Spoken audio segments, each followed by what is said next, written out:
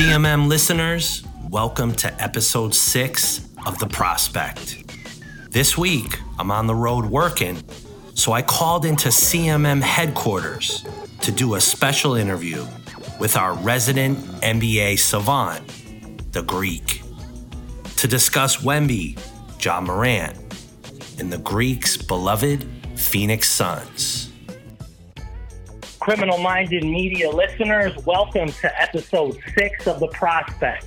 Today we have a special episode with our resident NBA expert, jack of all trades, the Greek.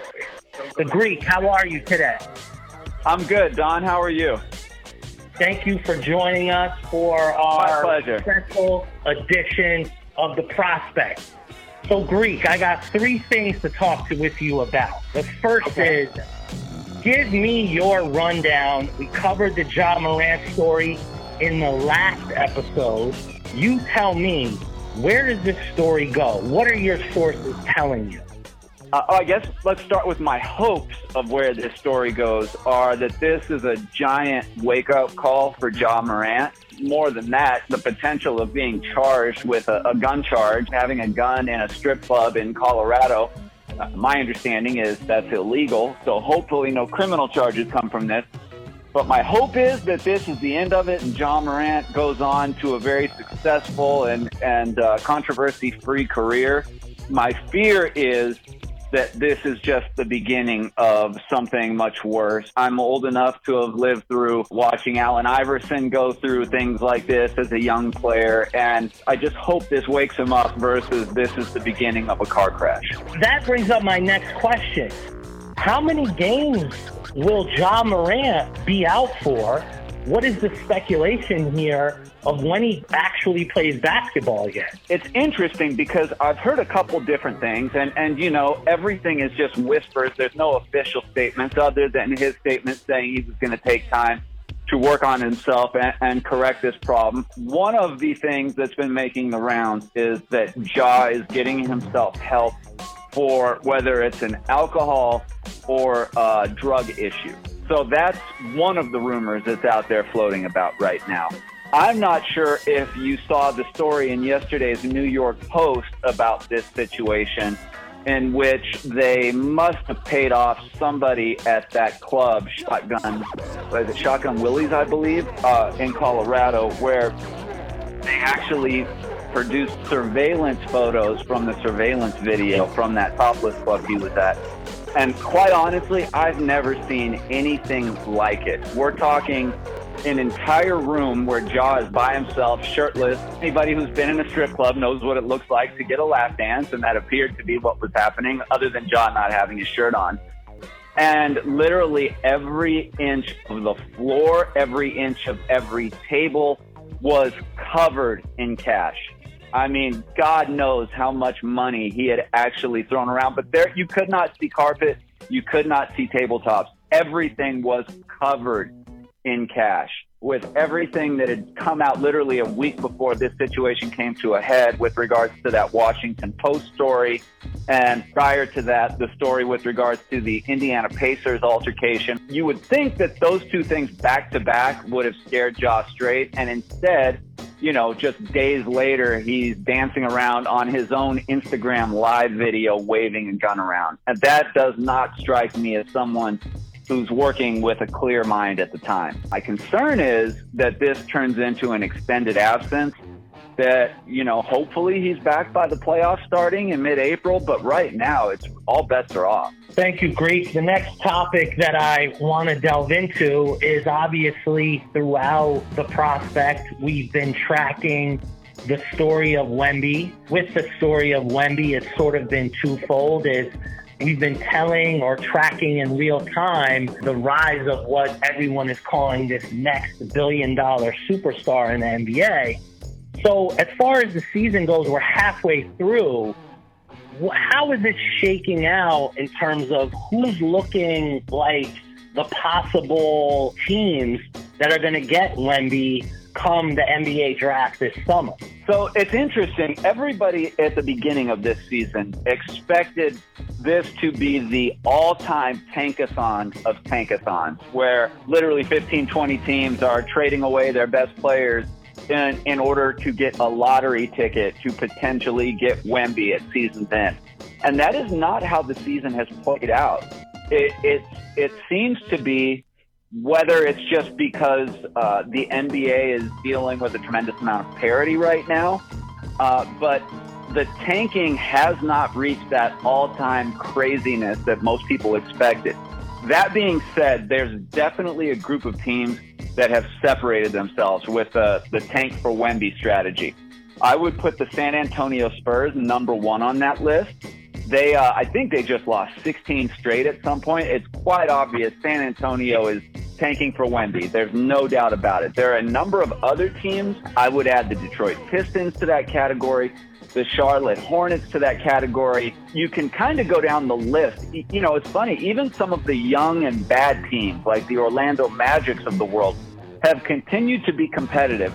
And we're about a month away from the season ending. But I would say the leaders at the final turn right now for Wemby services would have to be San Antonio, Detroit, Charlotte. But there are about 8 or 9 teams that have kind of pushed their chips all in to try to get Wemby. Everybody else seems to be fighting for these play-in spots or playoff positioning. So it's been a surprise when you consider that Wemby is probably the greatest prospect, if not ever, definitely since someone like Lou Alcindor, that more teams haven't jumped into tankathon full force. Interesting, and obviously you're going to have the lottery, and that'll play out, and there's always a bit of chance to that. The last little bit of, let's call it NBA prognostication, would be with, I know, a team that's near and dear to your heart, and a fluke accident in one of maybe the best prospects of all time, Kevin Durant. Where is Durant? When will he be back? What are they saying? What are the insiders saying? Tell me, Greek. Okay, well, let's start with, for those who aren't that familiar with the Phoenix Suns and the curse of the Phoenix Suns, the Phoenix Suns have been cursed since they lost the coin flip for Kareem Abdul-Jabbar in 1969. Whether it was losing that coin flip, whether it was Amari Stoudemire's tippy toes touching the court in 2007, causing a suspension, and them losing to the San Antonio Spurs in the 2007 playoffs. The latest entry to the Phoenix Suns curse is Kevin Durant. It appeared to be bit by a snake in the layup line before his home debut against the Oklahoma City Thunder. People in Phoenix, from what I'm hearing, are breathing a gigantic sigh of relief because initially there were concerns that this was a grade 2 to grade 3 sprained ankle that could keep him out the rest of the season. That is not the case. I would guess within 2 weeks, Durant is, if not in the lineup, cleared to get back in the lineup. So as a Suns fan, complications should be placed in between Phoenix and Suns when you talk about the team. But barring any complications, my expectation is Kevin Durant will be back in the lineup the last 5 to 6 regular season games, and then the Suns will try to get some momentum and some cohesion with Durant in the starting lineup going into the playoffs. Instead of having 20 games to do this, they've got a handful of games, 5 or 6, before rolling into the playoffs and trying to win a championship. So the Phoenix Suns curse is alive and well. That being said, I would not bet against them because Kevin Durant, in my opinion, is one of the 10 greatest basketball players ever to lace up sneakers. And if he's healthy with Devin Booker, DeAndre Ayton, and Chris Paul, they have as good a shot as anybody to be holding up that trophy at the end of the season. Thank you, Greek. I like that analysis. And lastly, before I let you go, you know, I'm seeing a sort of a new trend. When the Wemby story broke, it was during Summer League Vegas, and it's all everyone could talk about. Obviously, with it being the summer and it's the NBA, it was a bigger story. But, you know, I've seen guys like Charles Barkley come out recently and just say, you know, hold on a second here, guys. How are we anointing this kid as the next NBA superstar? And what Chuck was basically saying is listen, this kid's playing against guys over in Europe. Let's see him against Giannis or, some of these, a Joker. Like, let's see him play against the big boys here. What do you think of that? I think Barkley and those guys have a point, but the key word here is prospect. We're talking about a guy who's 18 years old at this point, and I've, unfortunately, being a little bit advanced in age like I am, I've been through this with every prospect you can think of, probably since, the late 70s, early 80s, when I really became a hoop head. I saw this with Ralph Sampson. I saw this with Akeem Olajuwon. I saw this with Patrick Ewing, and all the way through to LeBron James. When these players / prospects first come on the scene, they are the greatest thing since sliced bread. They are the greatest prospect anybody's ever seen. And slowly but surely, it happens to everyone. I still remember people talking about, is LeBron James really that great a prospect in his senior year in high school? And this is just what happens.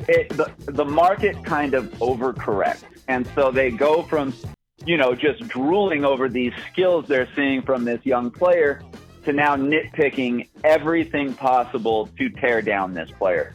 Does Wemby need to put on weight? Absolutely. Is he going to get bullied by the big guys when he first gets to the league? Absolutely. Just like any other 18, 19-year-old kid whose body is not fully developed yet would get bullied by these guys. Heck, go back and watch Giannis in his rookie year. He looked like a beanpole. And so this is just what they do. It's almost a perfect dichotomy of the way our country is in general with celebrity / sports. They build you up only so they can tear you down. And it feels like we have reached the tear down portion of the Wemby story right now. And you'll start, my bet is, as we get closer to draft day, you'll even hear some idiot saying, if I had the first pick, I'm not so sure I wouldn't draft Scoot Henderson or the kid from Alabama, Brandon Miller. But it's all just a bunch of, can I curse on this? It's all a bunch of bullshit. Wemby is a once-in-a-lifetime prospect. Does he have to grow? Does he have to fill into his body? Of course he does. But this is just how it works. And as someone who has watched basketball religiously for going on 40 years now, I can honestly say I've never seen a prospect quite like him. And under that premise, we haven't talked about him that much on the current episodes of The Prospect. But what are your feelings on Scoot Henderson? I love Scoot Henderson. I absolutely love him. And it's funny, Scoot is kind of suffering from the same critiques that Wemby is right now. As a matter of fact, I was looking at one of my favorite writers, NBA writers, Kevin O'Connor from The Ringer yesterday, released his newest draft guide / mock draft. And he has Scoot Henderson falling to third behind Brandon Miller from Alabama. And it's kind of incredible because 3 weeks ago, Brandon Miller had supplied the gun that one of his teammates used in a homicide. And we were wondering if he'd be going to prison. And now he has a string of pretty amazing basketball games for Alabama. And Kevin O'Connor moves him to second on his big board ahead of Scoot Henderson. I feel like Scoot is similar to Wemby in that he got so much hype and so much love early. I also feel Wemby is suffering. Both guys are suffering from something. It's called NCAA tournament recency bias. I mean, we've seen this. This is a story as old as time. A guy has a big NCAA tournament stretch or NCAA tournament run.